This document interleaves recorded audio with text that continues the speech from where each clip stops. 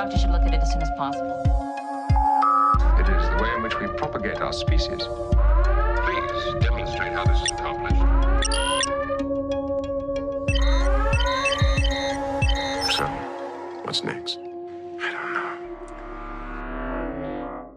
Welcome to Casual Trek, a Star Trek recap and ranking podcast. I'm Charlie Etheridge Nunn, a writer and an X-Men Evolution fan, even though, criminally, it is not on any UK streaming platform. Hi, I'm Miles Reed Labato. I am a writer, and in terms of Western cartoons, I probably have to also be an X-Men Evolution fan, but I can get it on the horrendous monopoly of Disney+. If we're talking about Japanese cartoons, I am a lover of Mobile Suit Gundam. Really? I hadn't heard this about you before. No, it's a very subtle thing. Yeah, so I have the Disney Channel Plus app, and we don't have X-Men Evolution. It's shocking. Does it have X-Men 92? Of course it has X-Men 92. It only has X-Men 92. So not even Wolverine in the X-Men? Nah. Wow. Yeah, 92's the only... I don't resent X-Men 92. It's fine. But when it is the driving force for every incarnation or anything like that, it chafes one slightly.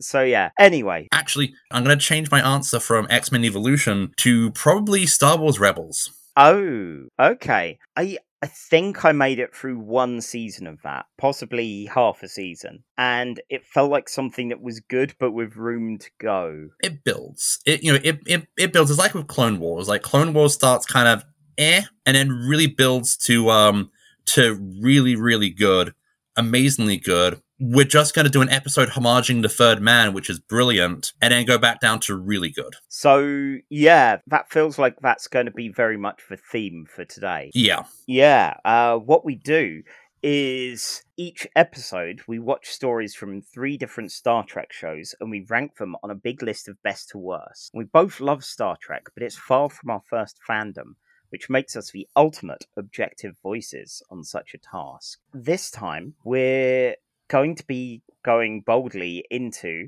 the animated shows. As it turns out, there's enough for us to take an episode from 3 whole different shows. Who'd have thought that'd be a thing? And certainly before, 5 years ago or so, you'd never go, oh yes, the many Star Trek animated shows. The numerous. Yeah. The plural. Exactly, yes. So, before we go on, what non-Star Trek thing have you been animated about since we last spoke? Well, as much as I would like to go on about the new entry in the Mobile Suit Gundam franchise, Mobile Suit Gundam, The Witch from Mercury, I can only beg your patience enough talking about Gundam, so I'm going to talk about a film I saw, which was Halloween Ends.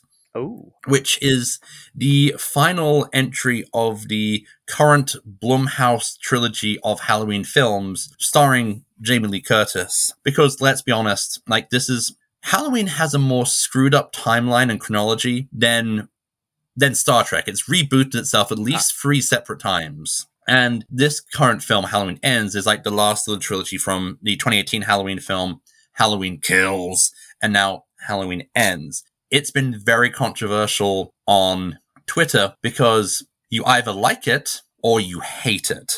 And I have been called an artsy fucking douche from someone who said anyone who likes Halloween Ends is one of those people who's fascinated by watching paint dry. I responded maturely by quoting him in a photo of me literally watching my wall. Oh, good. It was a good film. I can see why people don't like it because it does try and do something different. It's not just Michael Myers goes on yet another kill spree, which we've seen many, many Halloween films. And I feel kind of goes in like a Stephen King It kind of direction where Michael is almost a malevolent evil, which is influencing this small town America. The ending, though, made the audience I was in and myself burst out laughing because it was just an idea, an image, which really need to be reconsidered because it just felt more comedic than anything else. And after some very emotionally powerful moments recently and earlier in the film, it really felt like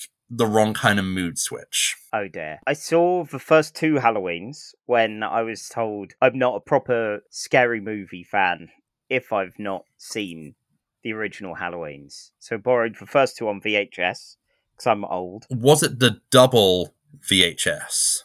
No. When it has both films on one... okay, because I had that as a kid, but the quality was terrible, and because Halloween is a film which has a lot of very dark lighting, you can't see shit in that film. I was so glad when I got it on DVD and can go, oh, so this is what's happening when all these people are screaming. I think that might have been a general issue with VHS release or something for it, because I remember thinking, this is incredibly dark. I don't know if it was the terrible pan and scan like television or the ancient God. VHS tapes that I borrowed from my friend Goth John or what, but yeah, it was good, but also there was a lot that wasn't easily visible. Was Goth John the guy who worked in the comic shop who had the logo of the Invisibles tattooed on his arm? That's him, yes. Yeah, he's actually going by his original name of Gordon these days, and I was called in to the shop on the assumption that there had been a burglar, because I was the one who lived nearest, and it turned out to have been him having gone in after a night out drinking to just fall asleep on the shop floor. And one of the neighbours phoned my boss up and said, I think you've got a burglar. Was this back in the day or when Dave's was actually still alive, or was this back when it was still... okay, wow, yeah. Gordon, his actual name was Gordon. Yep. Yeah, Goth Gordon doesn't work. No, he went with John because it was more... yeah, it was less Gordon-y. Yeah, Goth Gordon just sounds like a member of the Young Conservatives. Oh, no. No offense to Goth John, but Goth Gordon, I get it. Yeah. Yeah, but in my mind and my heart, he will always be Goth John. So what non-Star Trek thing have you consumed this week? So originally I was rummaging around in the old Mind Canal, hoping to find something animated for this animated episode. And I've gone almost the exact opposite way round for it. And I've been enjoying the video game Hitman. Ooh. Yeah, now I tried Bloodborne, and I may go back to it one day. And I find it's the kind of thing that I get very impatient with, and I find it very difficult to master in very short bursts over, once a fortnight for maybe an hour, maybe 2 hours. With my impaired reaction time and my terrible short-term memory, that's just not going to happen. However, Hitman's been a real joy. It's been like the level of creativity that you can put into a game of Hitman, I have really grown to appreciate. And originally this was mostly because my partner and I, when we've had a short amount of time, but not much, like that we want to watch, like we don't want to get into anything big, we'd watch some outside Xbox videos, and they've done hundreds on Hitman, often showing different ways that three of them are trying to approach a kill. And for me, I'm not a fan of the idea that there's one best way for this sort of thing. You have to have this optimal fashion. But watching them mess up, watching them adapt to things going awry, watching how much you can actually get away with, got me going, I have Hitman 1 from Games with Gold. So I started playing on that, started enjoying it, and in a matter of a week and a half, I think I've managed to get cheap secondhand copies of Hitman 2 and 3. So now I have the whole shebang, and it's the kind of thing where sometimes you can come up with incredible Machiavellian plots. Sometimes you go, I'm halfway through this plot, but that guy's on his own, and I've got a screwdriver that it just wants to be in his head. So I'm just going to fling it. And my word, the screwdriver's become my weapon of choice at this point. So yeah, it's been good fun. I'm curious to see how I develop with it, because already I'm starting to see opportunities a bit better for creative murders. But I'm also not at the point where I'm going around a real place in the real world and going, if I was a hitman, how would I murder a person here? So I've not gone too far yet. Charlie, a crazy person wandering around Brighton in a long coat carrying a screwdriver threateningly is Tuesday. I mean, that's just London Road. Yeah, that's this level. I don't know, like the level at least feels a bit more jovial than that, a bit more kind of a... Despite the despite all the cat. Yeah. You're kind of your clusters of man with dog, and your kind of small fires and DJ setup that's been kind of, I don't know where they keep it, but it's appeared. Again, there's a party atmosphere to that, even if it's not one you would really want to get too near to. But London Road, if you want a man shouting angrily at a bucket for taking his cigarettes, you're on the right track. Anyway, this is not a London Road podcast. Do you know where you're not going to find a man shouting at a bucket for stealing his cigarettes? Where? Star Trek, the animated series. Hooray! Yes! Well, that's a wonderful segue, Mars. So, yeah, with that in mind, our first episode of the night is Star Trek, the animated series, Season 1, Episode 1, Beyond the Farthest Star. Now, I had a bit of worry that this was going to be like the original series, where all the episodes were aired out of order and produced in different orders and all of that. But then I realised I'd accidentally just been looking at Season 2 of the animated series instead. So I'm pretty sure we've both seen the same episode, but it's the right one here. Beyond the Farthest Star aired on the 8th of September 1973. It was written by Samuel A. Peoples. Peoples? I think it was Peoples? Yeah, I've realised after the last episode how much autocorrect messes with things when I'm writing these notes on an iPad. So yeah, I'm pretty sure it was written by Samuel A. Peoples, directed by Hal Sutherland. The UK and US #1 hits were, for my side of the pond, Donny Osmond with Young Love / A Million to One. And on your side, it was Marvin Gaye with Let's Get It On. Okay, I think that for my side, I think we win. Yeah. If we ask my mum, I think Donny Osmond would win. Don't know if I've ever actually heard of Donny Osmond. I've only known of him through comedy bits from old comedians.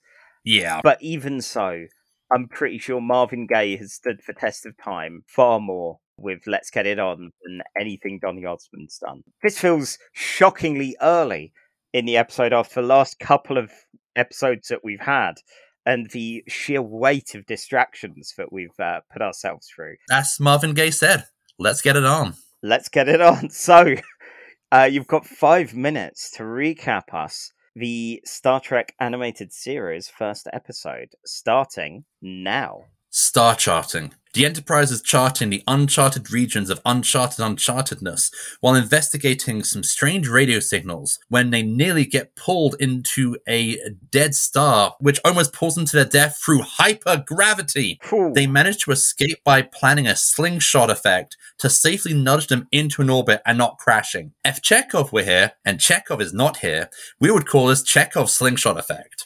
Deciding to explore further, we got like 20 minutes of episode to fill after all. They discover a giant spaceship, which looks more like a series of large insect hives than anything construct that we usually see in Star Trek. Quick, Kirk, Spock, Bones, Scotty, put on your ready brek belts. We're gonna beam into a vacuum of space. Every pod has been burst open from the inside, Spock concluding that this was definitely an inside job and the crew did it themselves. While exploring and while Scotty's kind of like geeking out about how this metal was more spun than forged, they feel something is watching them. Entering a secondary location, you never enter a second location. They find this new room, which has blocked their phasers and communicators.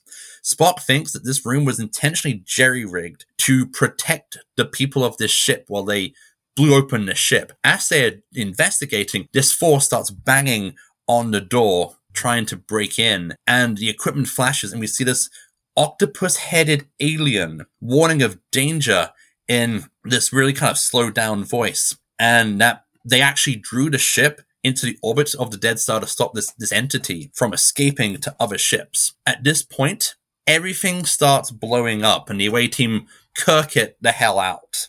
So they transport back. Oh, turns out when they transported back to the Enterprise, they brought basically the color out of space with them. Kirk then body slams the poor guy who's on transporter duty to try and beam the alien back out into space, but it's too late. and now the ship is now being possessed by the alien entity. Hiding on the bridge, the plan is to find a way out. Kirk orders Scotty to go down to engineering and make sure the self-destruct system is primed and ready, and to make sure that this creature ain't escaping. While they're doing this, parts of the ship's life support system starts shutting down around them, forcing more people to get on their ready brek belts.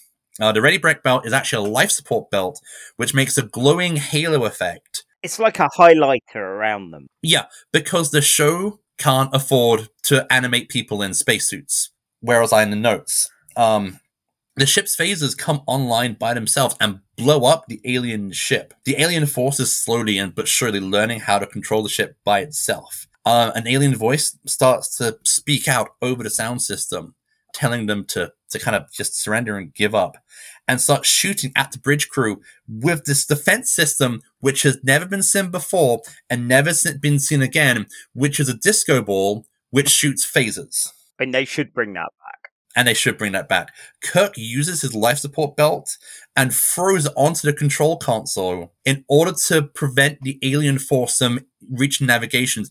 And then Kirk rolls out of the way, which is an incredible bit of animation for a show which is lacking in animation. So now they can control the ship, but they control nothing else. Kirk asks Spock if he can calculate a slingshot effect without using the computer. Thankfully, this is what Spock does in his free time. So, he's already planned it out. And they send the Enterprise hurtling towards the planet, towards the dead star. The entity realizes that Kirk and the crew would rather die than let themselves be enslaved, and the entity promptly jumps from the Enterprise to the dead star, at which point they use the slingshot effect to slingshot around the dead star and go off, hurtling safely away to the entity, which is now imprisoned as part of a dead star, crying and pleading for help. The Enterprise crew decide for once to not do a Starfleet and just leave the entity forever alone, beyond the farthest star. Ooh, with 2 seconds to spare. Oh yes! Yeah, I knew this was going to be a close one with these. But yeah, they really don't do a Starfleet with that, don't they? Don't. Yeah. Oops. I mean, at that point, it was a bit of a whiner. Yeah. Miles, Chekhov's had a bit of a makeover in this. Yeah, Chekhov is briefly a guy in a red uniform and black hair, and then next time you look back, he's this free-armed alien dude. Yeah, now that free-armed alien dude gets no lines in this and is pretty much just stationary there, but he's a thing in this series, isn't he? He's not a thing, he's a person. Sure, yes. Yeah, as much as anyone who's lower ranked. Charlie, don't be space racist. Okay. Learn from Trip's mistakes. Do a Starfleet, don't do a Trip. Of course. So don't do a Bacula. Yeah. Oh, I don't want that to be what Bacula's associated with. He always seems so nice. Yeah. But yeah, so why wasn't there a Chekhov? Because they could only afford so many people. Oh. And originally, they weren't even going to have Nichelle Nichols as Uhura. But Leonard Nimoy was just like, okay, no Uhura, no Spock. Because, apparently he was like, but the guy who's going to play Bester in Babylon 5, yeah, sod him. Yeah. Sadly. But yeah, obviously, because there's a lot of... this is my most viewed Star Trek show. Because I watched this when I was a kid. It's one of my earlier regular Star Trek experiences, because they had this on Blockbuster Video, and it used to get aired at 6 a.m. on Sky One, or on BBC Two, and the 10, 11 o'clock slot during summer holidays. So I've watched this show a lot. It somehow completely missed me. The sort of times that I would tend to watch a Star Trek were that kind of mid-morning Sunday or early evening kind of weekday sort of thing. Yeah. So, yeah, it's mostly been seen by me in Brighton's open market in a second-hand DVD place in a weird, like bright white and see-through orange clamshell. Clamshell, yeah. Yeah, one that no one has ever bought, and that I kept thinking I would have to because it wasn't on Paramount Plus over here. Luckily, Netflix had it, so that copy will remain unsold in that place until I assume the heat death of the universe. Yeah, you never know. So yeah, I got a couple of Strange New Worlds episode 2 vibes early on when it was like, oh, it's weird alien entity. Is it like, what's it trying to do? What's it trying to kind of like almost trying to communicate with this very alien, very different thing? Especially, you got to play with a giant seaweed looking spaceship and aliens that look weird. The ship looks cool. Mm. Like, as much as I will knock as a kid who grew up on He-Man and Bravestar, I will knock their animation quality, but they know how to paint a background. Yeah. Like, they know how to paint, like, a landscape, and the spaceship looks alien. I really don't want to say, despite the fact I said the color out of space, I really don't want to have to go to Lovecraft's well too many times when talking about this episode. No, I mean, the entity by the end, I felt a bit sorry for it, but at the same time, it was a bit of a whiner. It was very much like, oh, this is my ship now, and getting very fussy and lasering everyone, as you say, with the disco ball laser of doom. I love Kirk body slamming the guy out of the way.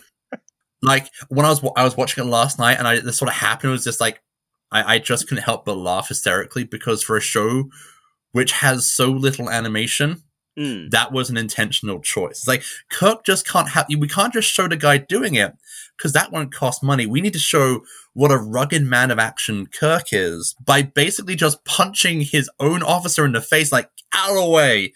Kirk's doing this, baby. Is it one of those things where that's literally the only way he has of interacting? Maybe, quite possibly. It's the only way to have a displaying character, because, like, with the exception of, like, we get to see Scotty be an engineer, and we get to see Spock be really clever, but all the other characters just have no character beats. You can just kind of chop and change with any kind of generic space cartoon, and, like, you could just put the same episode and put it as an episode of Ulysses 31.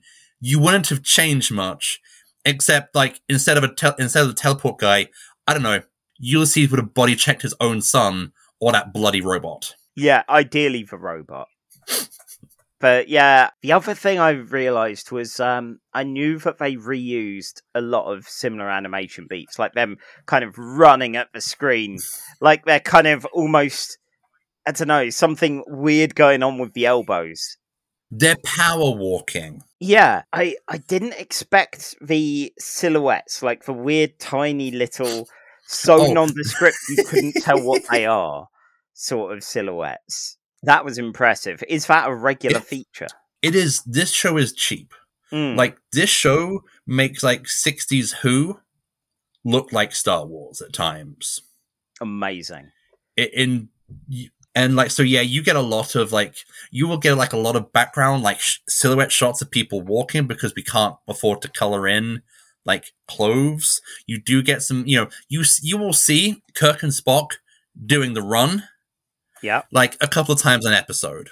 Like, it is the patented, I need to use the bathroom now. Oh, God. Run. Yeah, well, sometimes needs must and all that. Yeah.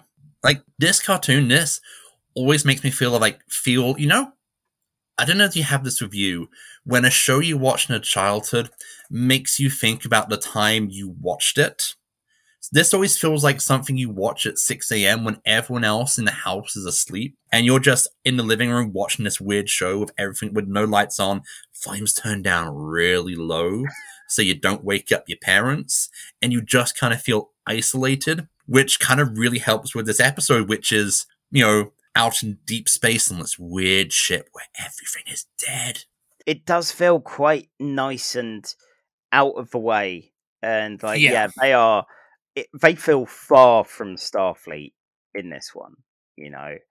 It feels interestingly isolated, which works with the name, and and the whole dead star thing. which was also kind of fun. And means somewhere out there is this entity still just trapped in a dead star. So, where do you think it goes in the list? Yeah, so we have a list. It's very exciting, mainly because it's in a spreadsheet, and I have a deep romantic love of spreadsheets. On the number 1 spot, we still have Deep Space Nine, episodes 1 and 2, Emissary. And right down at the bottom, at number 18, we have Enterprise, episodes 1 and 2, Broken Bow.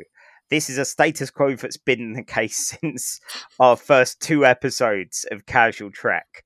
And we've got a lot more entries in between. And to be honest, this was one of those episodes that isn't objectionable. It's not like the Thor or Broken Bow, but it's at the same time, it's not good.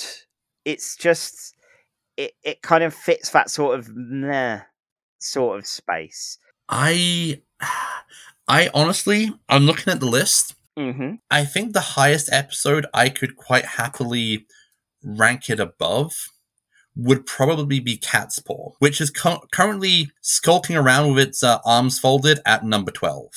Okay, so I was also looking at Cat's Paw, but almost the other way, and I know from last episode, there's a kind of deep internal want of you to make Cat's Paw episode 13, which is where it would go, being as it's currently in spot number 12. Personally, though, I would so readily watch Cat's Paw over this. Like, if we're talking, we've got a TV tuned somehow with just 2 things on, and it's been a long day at work, and I'm watching an episode of Star Trek. If it's Cat's Paw or Beyond the Farthest Star, it's got to be Cat's Paw. Like, it's definitely not better than Matter of Honor. It's... God, would that make this better than Encounter at Farpoint? That's the other issue. Honestly, yes. I would say this is better Encounter at Farpoint because, okay, Encounter at Farpoint has everyone just talking in their character bios. This has no one displaying any character and has okay and has Kirk rugby tackling a dude for no good reason.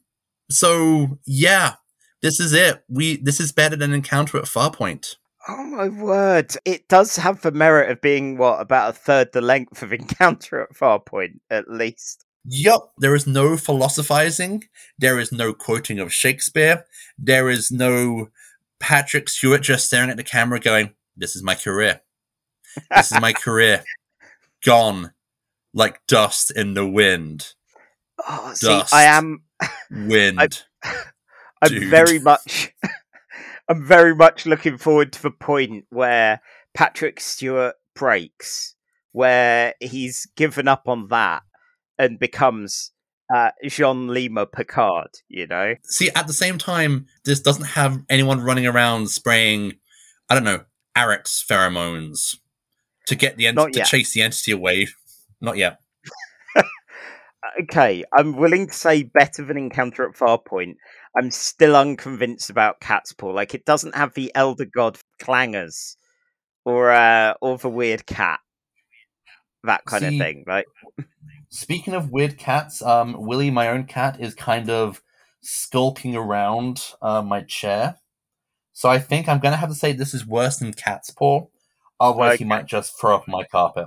Oh dear. Yeah, best not to encourage that kind of thing. Yeah, because as we all know, Cat's Paw is my cat's current favorite episode of the list. Yes. If you had a list which was a big Trek list comprised of episodes my cat likes, it's just Cat's Paw all the way down. It's just that one. I might have to add that as a tab to the spreadsheet.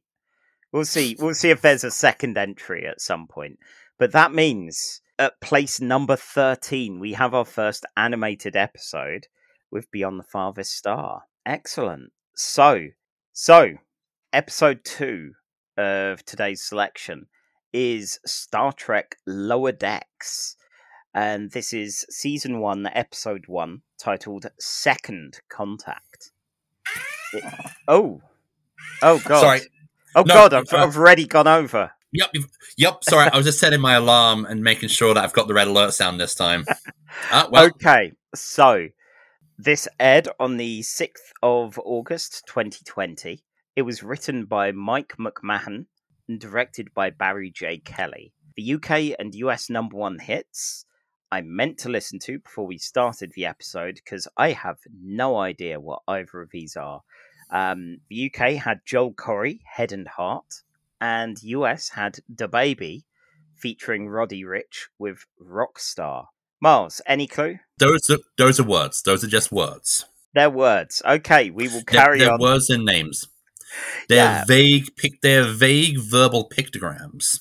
Yeah, so we're old, and I try to, despite the fact that I spend a lot of time working with the youth culture. I am not, as the kids say, lit. Yeah, I figured that as someone who works in shops and such, there'd be music or radio or something on, and that you might have slightly more knowledge than me of this. No, because whenever we could choose playlists at the coffee franchise, which should not be named anymore, and it was just like 80s. It was either 80s or jazz, and I usually chose jazz to piss off everyone else. That is a cruel move. I had someone who didn't like jazz, and I would repeat the line from the Mighty Boosh: "You fear jazz. You fear its lack of shapes. Oh no, it's hard. Oh no, it's smooth. Oh no." Because I'm that level of hipster. Terrible. I'm a Mighty Boosh quoting hipster. Oh my god, the worst kind. Right, anyway, on that distressing note for your colleagues, and I hope they're doing a lot better. Unfortunately, if they're still working in that coffee shop. No, they're not. It's great. Oh. It's kind of great. Anyway. On that Schadenfreude-filled note, let's start. No, wait. Oh. Let's get it on. So, Lower Decks. We start off with a mission statement from one Brad Boimler, giving us the rundown of what it's like being the administrators who come along after the sexy, dramatic first contact scenarios. That's what he's into. That's what the Cerritos is into. Then we actually see him in a cupboard on his own, giving a speech to himself before he's caught by Beckett Mariner. She immediately does her best to represent my fears for what this cartoon was going to be like post-Family Guy by darting around like Woody Woodpecker, fucking about with references. Hey, do you know Romulan whiskey? Do you know what a Batleth is? That's as good as being funny, isn't it? Ugh. So, opening credits happen. And it's all very nice, very Trek, mostly the ship running away from things and getting partially eaten. And we luckily move on to someone else with Devana Tendi, who's very excited to be here and ignores how jaded everyone else seems to be about, being a Lower Decks worker. She reports to Boimler, who's losing a fight against a broken replicator, and Mariner decides to come along and join the two of them having a bit of a tour of the ship. The cast gets rounded out with Sam Rutherford, who was injured recently, has a Vulcan cybernetic implant which is glitching out and playing with his emotions and lowering things like his ability to process freaking out that he's got a date with another ensign, Ensign Barnes. Luckily, Mariner fixes that and he starts freaking out to an appropriate level. Down on the planet Galar, which I believe is an Australian insult, Commander Ransom is helping arrange things with the Galadonians when he's stung on the neck by an insect. More on that shortly. Boimler gets called in by Captain Freeman, who wants him to spy on Mariner and report back anything that she's done that's not up to board, that's, suspicious or anything like that. And then we split the team. So Boimler and Mariner head down to the planet to help with any final bits of second contact, setting up equipment, that sort of thing, and the others up on the Cerritos. Boimler thinks Mariner's doing some secret arms trades, and she's actually doing secret farming equipment trades. But there's no time to process that yet, because Big Spider! Oh no! Up on the Cerritos, the date between Rutherford and Barnes gets wrecked when Ransom turns into a highly infectious rage zombie. Even so, they still kind of treat it like it's a date, as this isn't Starfleet's first rage zombie outbreak by a long shot. Boimler and Mariner on the planet hide in a tree using their clothes as decoys for the giant spider, and Boimler can't really catch a break. His uniform's destroyed, and he's attacked by the spider anyway. The Galadonian farmers reveal that the spider's a herbivore and just gumming him, I guess? It'll upset the milk. Yeah, exactly. After all of that, he's left naked, hurt, and covered in purple goo. The date/rage zombie outbreak is going fairly well until Rutherford sees a malfunctioning door and is more fascinated with that than the dramatic kiss he's just had with Barnes. Oh well. Tendi is introduced to her supervisor, who's a rage zombie, and while she's trying to be polite, he keeps vomiting black ichor on her, and she ends up having to hold the exposed heart of another member of the crew, which is horrifying in the moment, but kind of fun anyway. The stories collide when the away team beam back up, see everything going awry, and Dr. Tahana sees the goo on Boimler. She uses that to make a cure, and ultimately all the credit is given to the upper decks folks. Boimler, despite all of this, or possibly because of all of this, he doesn't squill to Freeman about the secret farming equipment deals Mariner was doing, and back in the 10 forward kind of canteen area, Mariner decides she's going to be his mentor, and then she's right back to Woody Woodpecker reference-giving mode. Again, this is the same as comedy, isn't it? We've all seen Family Guy. We know what that's like. The end. Charlie, I don't believe it. What? I don't believe it. You did it with 12 seconds. No, you did it with 12 seconds to spare. I underran! There you go. Oh, Kalukale! Oh, Excelsior! oh my word. They said it couldn't be done. I knew it. As your mentor in the situation, I knew you could do it. Phew. So I have a question for you. Yeah. Briefly, what is the worst date or date call-off you've ever had? God, that's difficult because I've had a lot that were just damp squibs or just literally no call, no show kind of things where I was obviously naive and desperate enough. I hung around the same place where I was supposed to meet the person for maybe an hour, maybe two, going, did I get the right time? And then never heard from them again. I once had someone the night before get drunk and end up on a train to Sheffield. This was not in Brighton, this was in High Wycombe when I was at uni. Oh, wow. Yeah. Huh. Oh, actually, yeah. I have a relationship that kind of ended in abrupt ghosting kind of thing, actually, rather than just a date. I had someone disappear with 50 quid and a bunch of Buffy videos. Wow. Yeah. And it exacerbated, it kind of added to the need to upgrade to DVD. But yeah, that was the time I dated a busker. And yeah, it wasn't great. No. Anyway, more on Lower Decks. I forgot, given I love Lower Decks at the moment, I have been watching season 3 and really enjoying it. Yeah. This episode brought me right back to the reason I didn't watch it until maybe halfway through season 2. I saw the look, the style, and while it's not got the cheapness of the animated series, it's got that kind of big, round eyes, American Dad, Family Guy kind of look that just makes... Because of Mike McMahon, I can't help but think of Rick and Morty. And so, going by all the trailers, kind of like going how the characters are presented, I was really worried that this show was... I am not a fan of Rick and Morty. I've tried. Like, it's fine. I think the writers of earlier Rick and Morty, and definitely the fans of Rick and Morty, are a bit up their own arse about how good and how deep Rick and Morty is. Yeah. There's my hot button topic. So I was worried that this was going to be the same. Like, this is going to be a much more cynical show where Mariner's going to be shown to be more in the right and Starfleet's going to be shown in the wrong.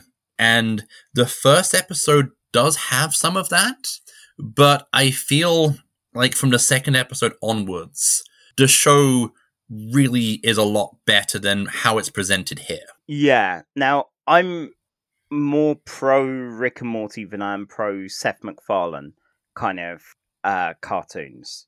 Like those I find like just the lowest form of comedy. Again, references Yeah. are the same as making a joke kind of thing. It's the Ernest Cline theory of literature. If I reference The Last Starfighter enough, is my novel ripping off The Last Starfighter any good? The answer, no. No. No, it is not. I've realised actually when I first got Disney Plus, I started watching The Simpsons because I realised I'd stopped watching around season 8 or 9 when I was younger. And there was a lot there, and I heard it got bad. And the morbid part of me kind of wanted to see when it died, inside.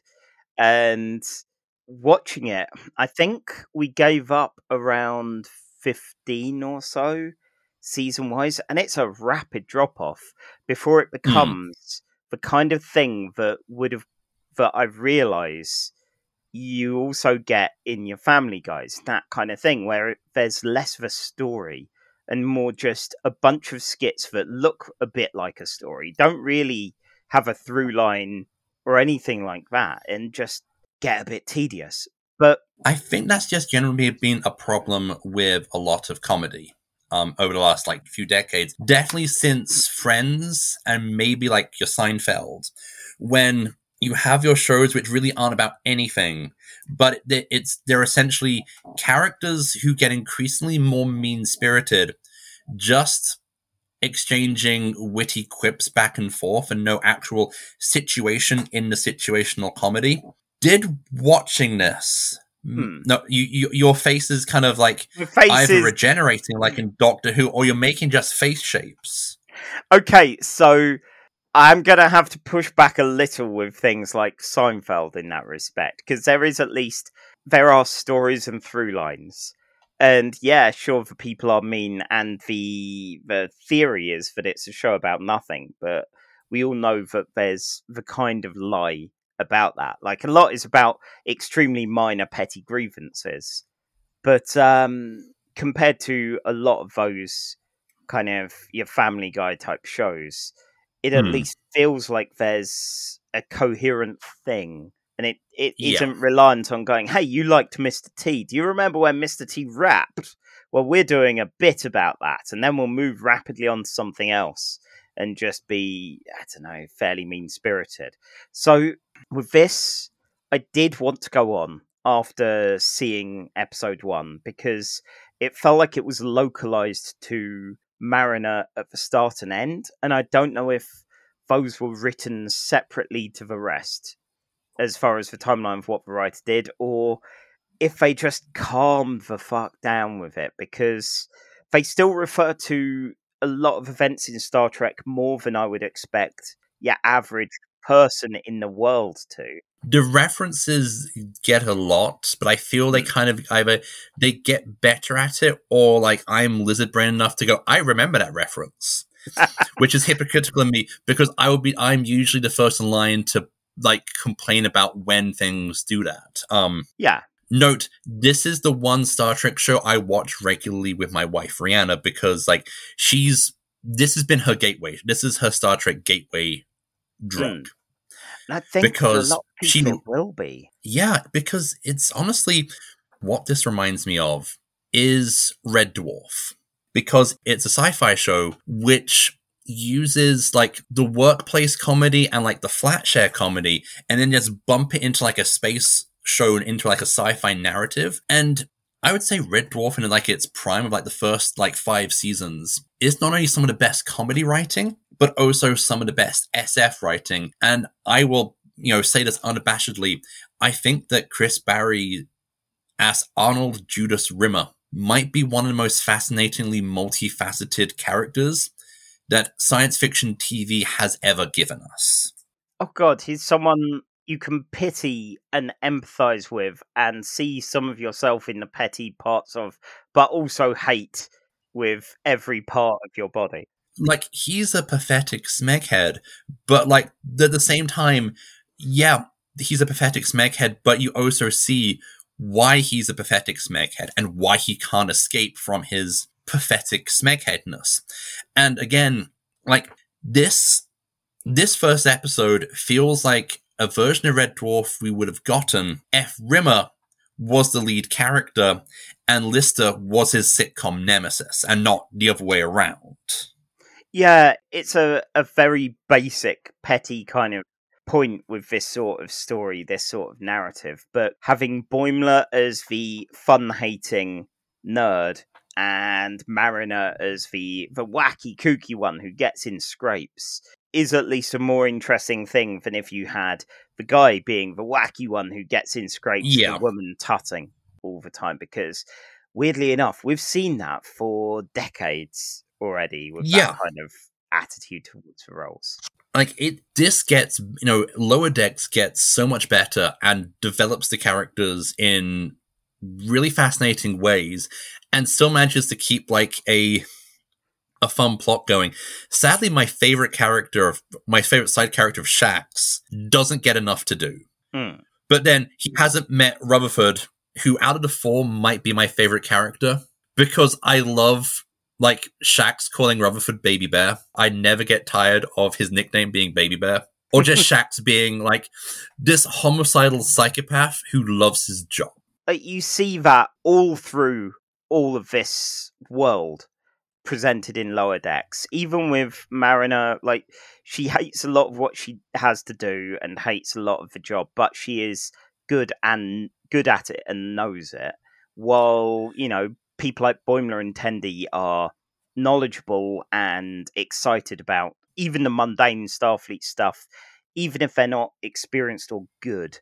And then the people in charge, even if they're, it chafes slightly that they take the credit because that was inevitably going to happen.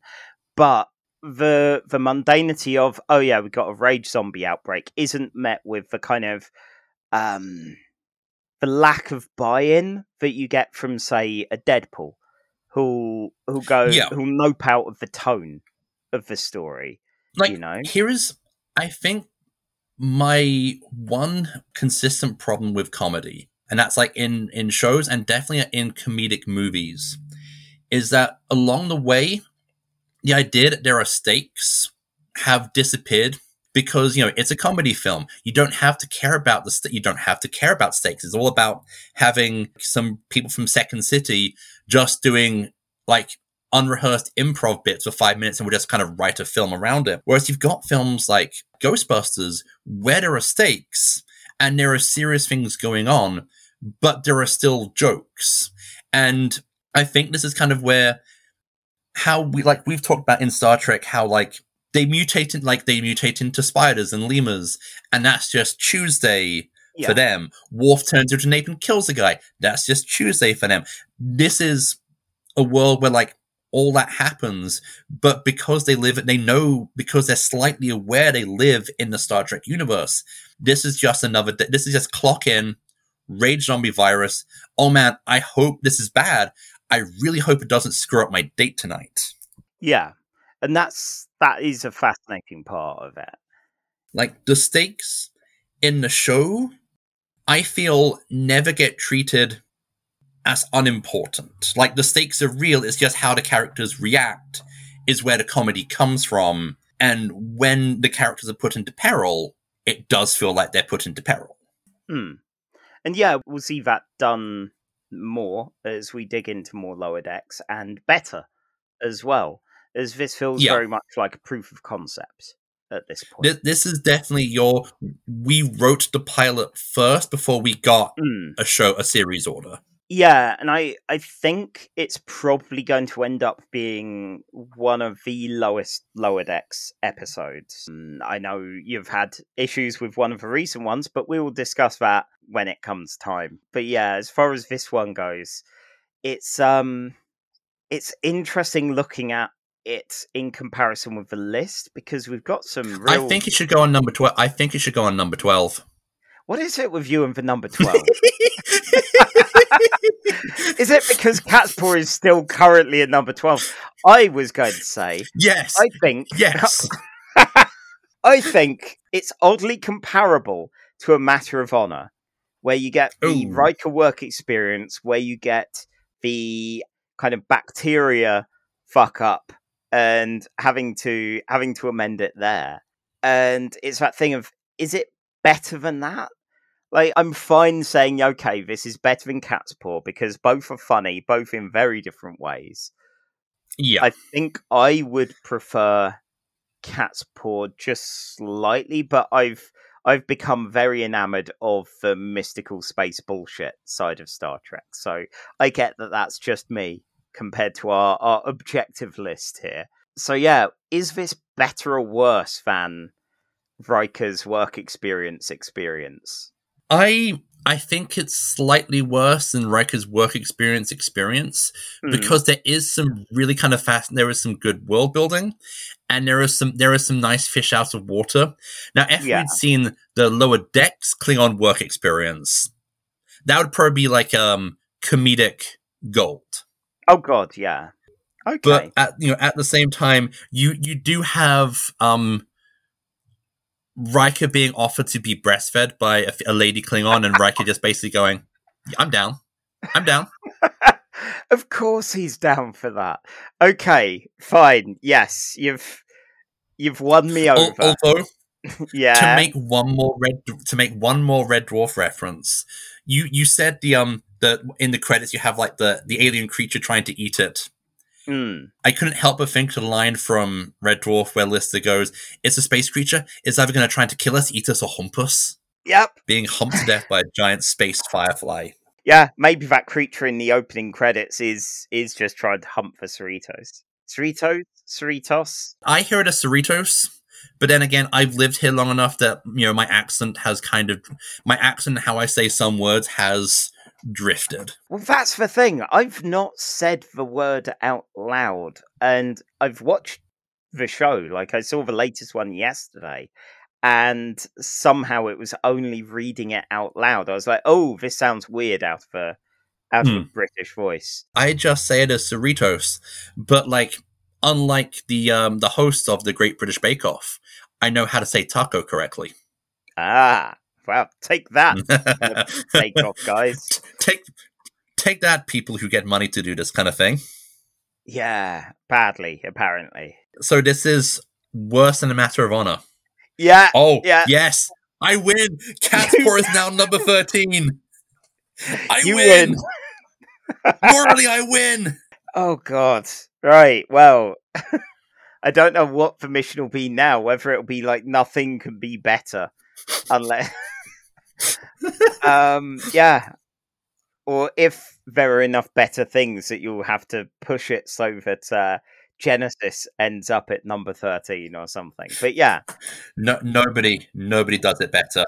What is it going to be like once we hit 69 entries? Okay, that's when we have to find the sexiest episode of Star Trek. Okay. So when we hit the point where we'll be adding enough episodes so there's 69. Or we just take the episode, whatever ranking for 69, and shunt it into its own alternate universe list. So our list has a 68, then just goes straight to 70. Oh dear. And 69 lives in its own universe as the horniest piece of Star Trek, which might be the novelization to Star Trek: The Phantom Menace, Star Trek: The Motion Picture. Okay. Right. Yeah, I've yet to dare to read that, but who knows? Maybe one day we'll do a book report on it. It's horny. Oh dear. It's disturbingly horny. And on that note, we will go from mentions of something disturbingly horny to the exact opposite, I guess, with the most recent Star Trek animated series. And this is Star Trek Prodigy. For some reason, my brain keeps wanting to say Threshold, but no, that's a very interesting episode of Voyager. So yeah, Star Trek Prodigy. See, I thought you were going to say you keep thinking about X-Men. I do, but that's different. Or Spider-Man, because both the Spider-Verse and the X-Men verse have a character called Prodigy. And as someone who owns a lot of new X-Men and almost all of the Slingers series, I am painfully aware of these. Hell, I had a pitch that I wrote for a series. Wait, you Slingers. You own Slingers. Yeah, Like the 90, like the really bad 90s comic based on like the Spider-Man for really storyline. bad Where 90s comic that had 4 variant issue 1s, where it wasn't just variant covers, it was variant interior. oh Marvel, you almost deserved that bankruptcy back in the 90s. Yeah. Yeah, I liked Chris Cross's art for it. I was already a fan of Chris Cross, not the musician, the comic artist. But yeah, 4 variant interiors is a bad idea. Anyway, this is neither about Prodigy from Slingers or Prodigy from X-Men. this is not a Marvel bankruptcy podcast. Not currently, no. Maybe one day. Like I wouldn't want to rule it out, but for now at least. That's our follow-up podcast, Casual Marvel Bankruptcy. Yeah, it just tripped off the tongue. Anyway, back on track, back in the room. Season 1, episodes 1 and 2 of Star Trek Prodigy, titled Lost and Found. These aired on the 28th of October 2021. As of recording, we are like a week or two away from it being a year old. It was written by Kevin and Dan Hagman, directed by Ben Hibben, and the UK and US #1 hits are ones I've not heard but from artists I know: Adele's Easy on Me and Lil Nas X's Industry Baby. Ah. Yeah. Again, don't recall either of those tracks. Obviously, I know the big couple of ones from Lil Nas X, which were both good fun. And Adele's, she's good. I find a lot of her music kind of just blends together in my brain, and that's probably more a me thing than a her thing. I like her Bond song. Yeah, it's all right. It's not the best Bond song, which is Live and Let Die. Yeah, but it's no, at least it's not, The Man with the Golden Gun. I still have a soft spot for View to a Kill, but that's probably because View to a Kill is awesome. It is. Actually, hang on. We all know what the worst Bond song is. It's Die Another Day by Madonna. Yep. I don't actually watch the Bond films. I don't like James Bond as a character. I just have views on Bond songs. Okay. Wow. Okay. Well, all right. On that statement, you have 5 minutes starting now. So engage. Right. Let's get it on. Prodigy, lost and found on a distant prison colony planet deep within the Delta Quadrant. Dal, a young alien boy of an unknown species, dreams of escape. Out on horizon, he spies this kind of robot alien in hiding and is approached by Dreadnought, the robot overseer of the prison. Effie's seen this being, which has been dubbed Fugitive Zero. I will try and avoid calling him Prisoner Zero because that's a different sci-fi franchise close to my heart from Doctor Who. Fugitive Zero causes an explosion which allows Dal to make an attempted escape, which fails. Important thing to note is that translators are forbidden in the prison, so all the different many alien races which are here and mining can't ever communicate to try and escape. A Kazon sells an orphan cat girl to Gwyn, the teenage daughter of the prison's lord and master, known only as the Diviner. He's in a big tube. Gwyn is unsure why the Diviner is having her doing the talking and the communication and buying slaves when Dreadnought can do it. Apparently, she can actually speak most of the different languages. And the Diviner wants Gwyn to get Dal to locate Fugitive Zero. He's hunting for something more than Fugitive Zero, but Fugitive Zero is very important. But whatever he's really looking for, he's worried that the Federation will find them. In his cell, Dal hears his voice telling him to try and keep up the hope of escaping. He's the only one who still has hope. Oh god, this is Jeff Johns' Star Trek. Oh no. I know. And Gwyn, someone loses an arm, so it is a Jeff Johns Star Trek. Gwyn tries to get answers from Dal. They have a kind of a relationship, and she promises to give him food and actual conversation. Gwyn lets slip that Fugitive Zero is a Medusan, a telepathic energy being which can drive people mad if you look at it. And he does a deal with Gwyn to find Fugitive Zero in exchange for his freedom.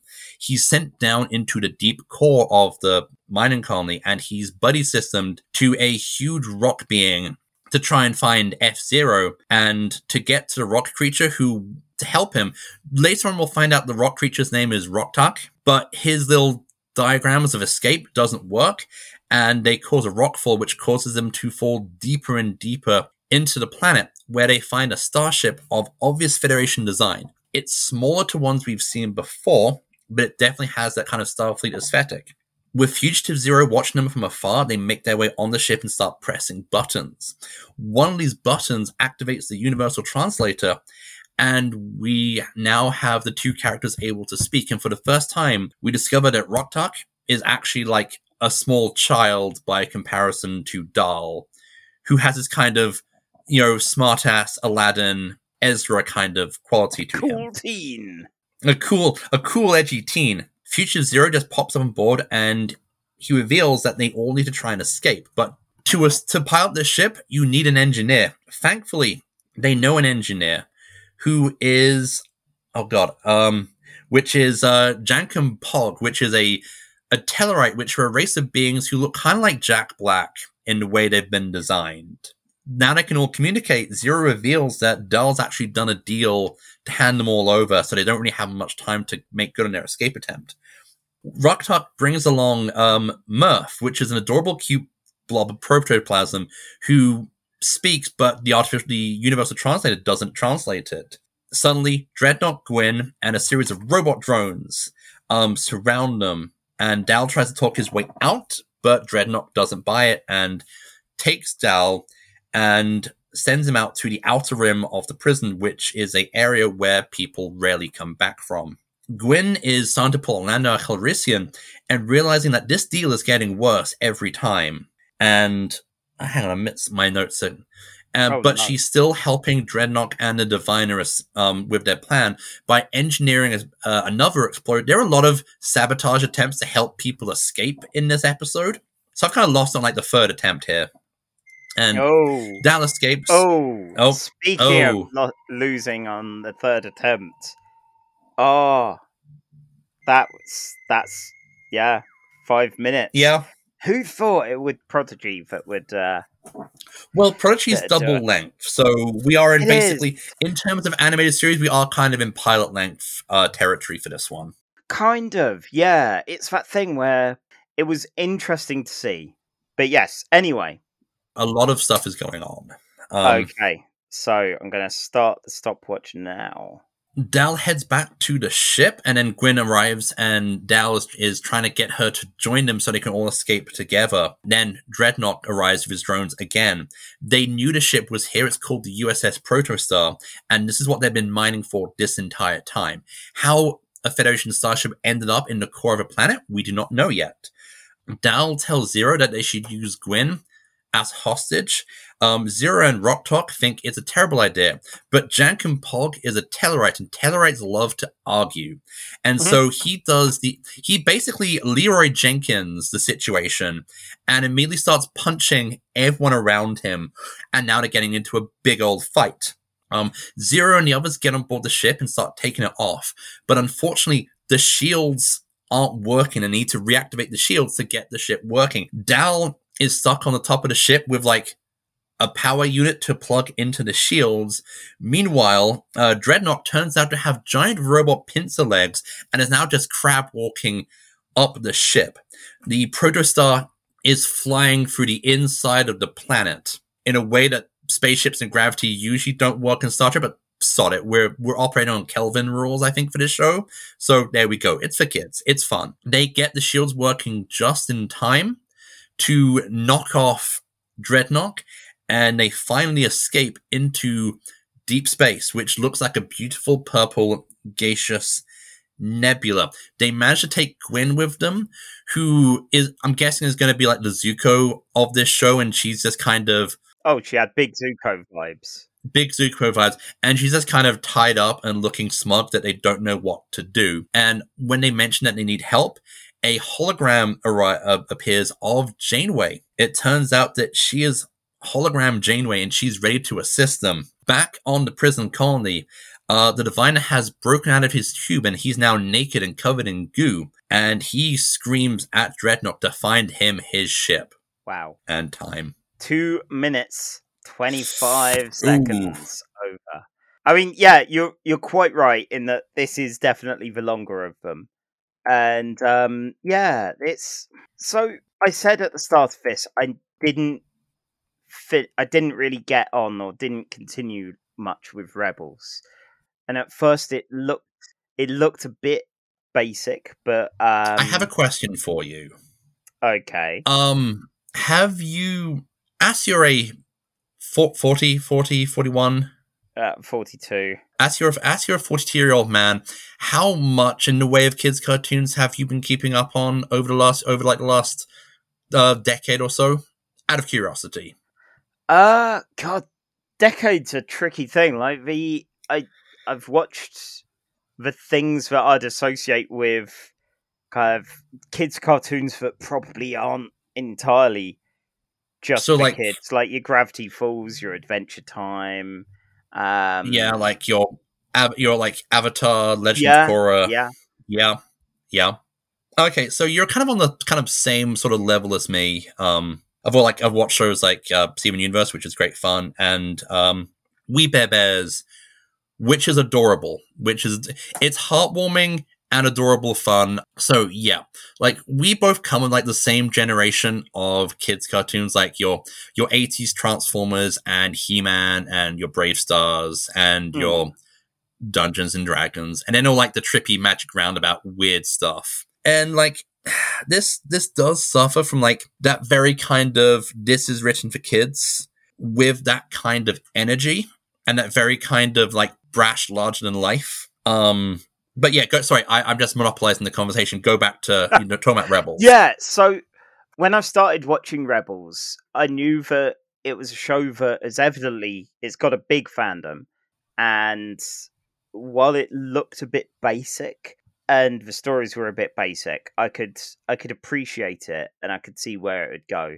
This didn't feel like as much like Star Trek as Rebels felt like Star Wars. Yeah. At least not this early on. And I know you've got your Janeway reveal right at the end, and you've got a few bits and pieces. Like there's a Kazon.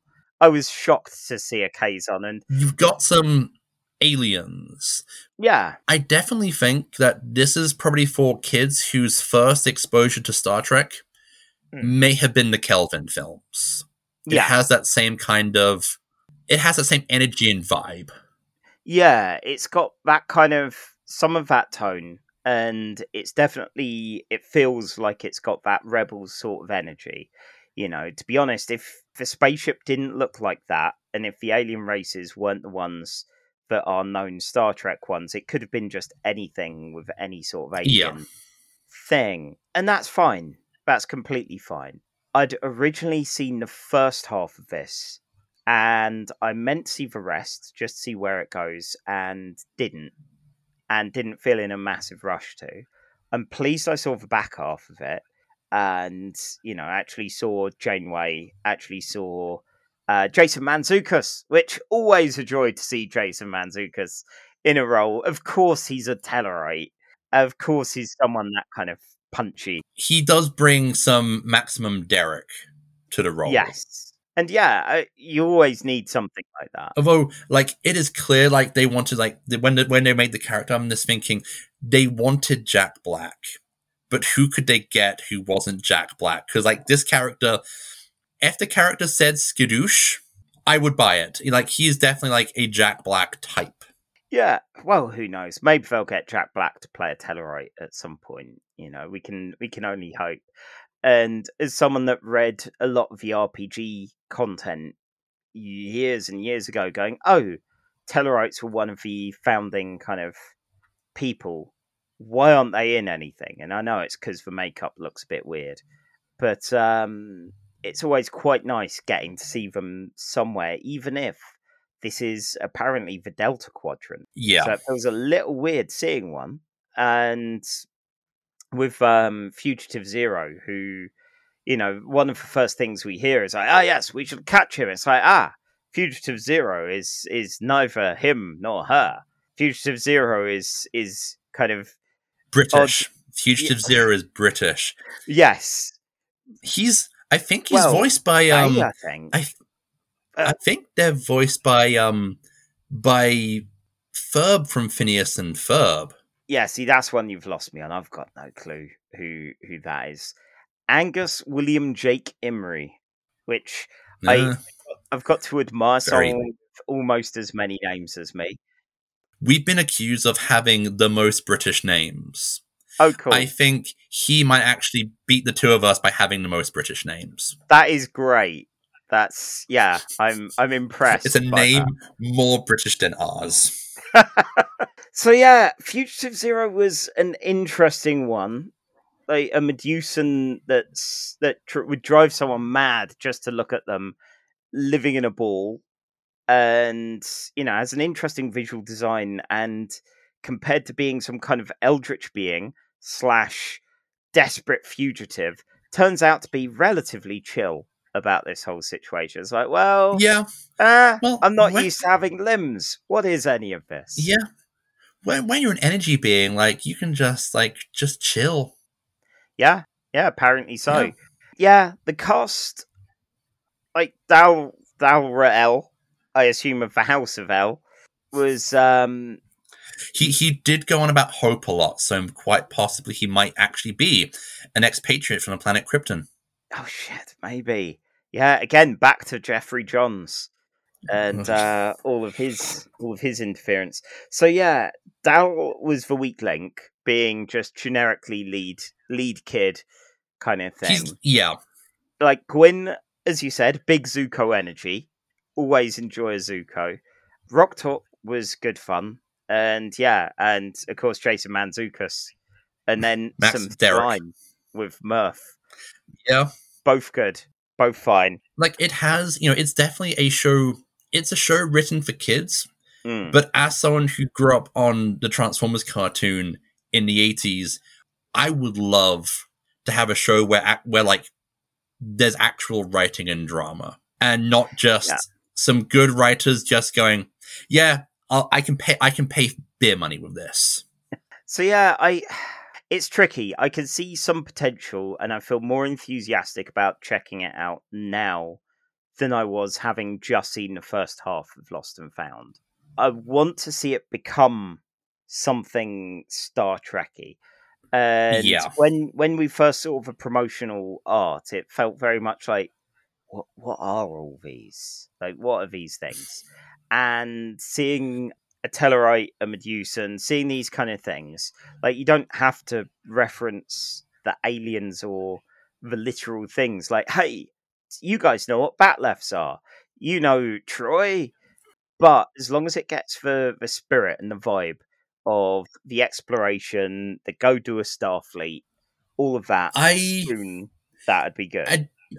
There is a slight Trek vibe, or just in the kind of like, I think the meaning of the message of the episode, which is, alone you can't really do anything, but if you can learn to communicate with the people who are around you, despite the fact they're different, you can form something better. Actually, that is one thing I've really liked. The idea that to keep all these people imprisoned, take away their ability to communicate. That's a nice bit of like SF plotting. Yeah, and you get that, especially with Rock Top. The whole thing of like, oh my god, this rocky thing that you only communicate with in growls and all of that. It's like, well, actually, no, she is a person. Even with that, and the moment you start being able to communicate, realizing, oh, okay, yeah, this is who this is, and you can suddenly talk amicably. And the same with Jankum as well, who distressingly does talk in the third person, which is always a sign of a terrible person. But again, fine for Jankum to talk like that, because I think Jankum Pog can talk how Jankum Pog likes. Hell yeah. So I think again, similar to Second Contact, it's an interesting challenge to work out where this goes as far as our big list, because it's not great, and while it's got some foundations, those like eventual results will be judged on their own merit separate to this. So, I mean, I'm definitely thinking lower half for this. Mm. You know, it's definitely definitely lower than It's lower than 13. That's all I care about. Of course. So yeah, I'd say it's definitely below Encounter at Farpoint, because it definitely feels like more of a Star Trek, despite all the monologuing and all the talk about your job descriptions. It is, at least from the get go, a Star Trek. I feel it's going to be better than Despite Yourself, Mm, the Discovery Mirror universe, because I feel like there's a lot of talking, but not really anything else in terms of like this one. Like Despite Yourself has a lot of talking about what the kind of values are, and then the characters never really sort of. It's more characters reacting to information and just doing stuff than like an actual sort of plot. And you know the bringing like the you bring together all the disparate elements of the characters. Well, the fun elements of Despite Yourself, the Captain Killy of it all, are fine and fun. Yeah, But you still have a number of they don't do a Starfleet kind like of there is a thing. lot, like there is a lot of like flying. There's a lot of like flying around, and like this is like this is adventure, like pulp sci-fi at its. This is Star Trek at its kind of pulpiest. I did kind of like. I felt a bit sad that like they didn't try and rescue. Like when someone brought up the idea of rescuing everyone in the prison. There's like we can't. There's so many, and I feel sad that the cat girl got left behind. But I feel that might just be like a furthering plot point. I The did adorable not cat expect girl. that. I did not expect them to leave that child behind. Who, like Gwyn, yeah, she's on the road to a redemption arc, but she does buy a child early on in this. I wonder if like that if like the cat child is going to be the replacement Gwyn because Gwyn left it behind. Oh, that would be an interesting turn to it. You know, I've only seen like the next 2 or 3 episodes after this because like life got in the way. Yeah. I kind of know like the gist where it kind of goes immediately, where you have Janeway trying to train them because she thinks they're Starfleet cadets because the Protostar is a training ship. Yeah. So you have like the push and pull of Dal, being like your typical, we don't need anyone, I'm the best. Dal is kind of the weak link because I think he falls into that problem that some kids' cartoons have, in which your main character also for some reason also has to be like the comic relief. And to be like the slap, the kind of like has to be both the hero and the fool. It's a tricky one to balance there. It's not like Aang in Avatar, where Aang's goofiness is at times almost a facade to kind of cover up the fact that he knows that his screwing up did kind of lead to his entire tribe being wiped out, and the situation the world finds itself in because he didn't fulfill his duty as the Avatar.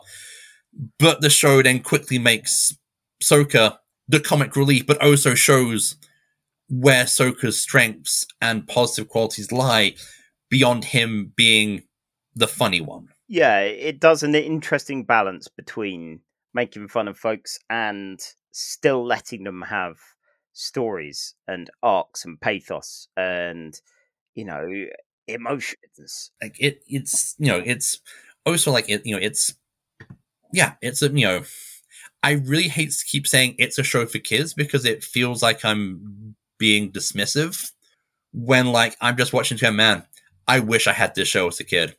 Instead, I had Kirk and Spock doing the I need the toilet run. I 100% get that. Like, I remember, much like how these days with Casual Trek, I've had a couple of instances of, oh my god, I could do this. It's like, wait, no, that's not being casual enough. Like, this is very good training for me to not immediately dive all in on a fandom the way that I do, because I've done this before. And, stuff like X-Men have stuck, same with Legion of Superheroes and all that.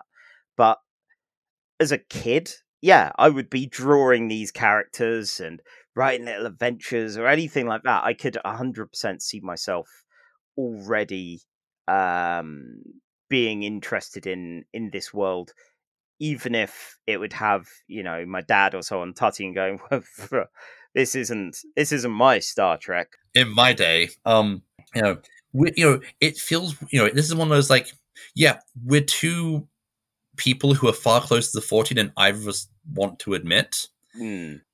Opinions and hot takes on a show which is, I would say, for like the 9 to 15 demographic.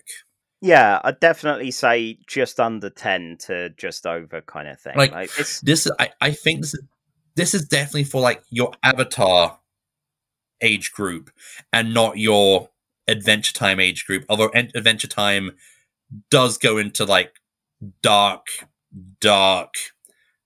places. God, one of the other things this reminds me of, and I'll be brief here because, yeah, we need to rank this on the list and close this out. This episode that I figured would be short because it's all about the animated series. I got given a preview copy of the Warhammer Adventures, kind of Warhammer for Kids prose novels. Oh, yeah. Yeah, at UK Games Expo, I want to say just before the COVID times and all that. So it took me ages to read it. And I have the audiobook of the 40K one, which I only have because it was like $4 and read by David Tennant. Oh, wow. And I'm part of me's like going, how do you do 40K for kids? That's how. And was that? Like, yeah, that's how. Yeah, it's not for me because it's Warhammer and it's for children. Neither of which are my wheelhouse, really. But again, I could see past Charlie vibing with it in a way that would be a good gateway to other Warhammer things, like this, leading to wanting to do other Star Trek things. And the thing I'll be really intrigued about is if, like, how they've made elements of Lower Decks canon, and they're going to do a live action crossover, if they refer to any of the things that are uniquely Prodigy in other Star Treks going on as well. That I would be intrigued to see, or whether this ends up much like the Kelvin timeline, being kind of, that can happen over there. Yeah. I don't know what the general reaction has been to Prodigy. Like, everyone kind of talks about and raves about Lower Decks, but I feel we've only had like 8 episodes, I think, before the hiatus, and we're getting the rest of the first season in a couple of weeks.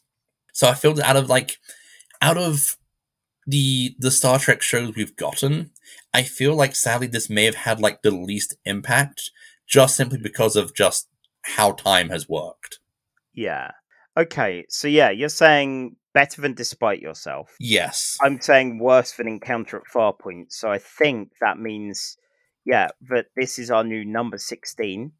This is the lowest one that we've ranked out of today, but that's no slight against it, because Despite Yourself is, I think, the lowest of the this is still good kind of episodes, or, middling to good. After that, it only gets bad with Strange New World. Although, given some of the names of characters, I could imagine a character appearing in Prodigy called Grappler Zorn, and not having it just sound clunky.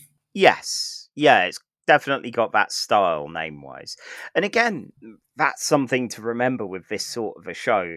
You're in a universe with someone called Grappler Zorn.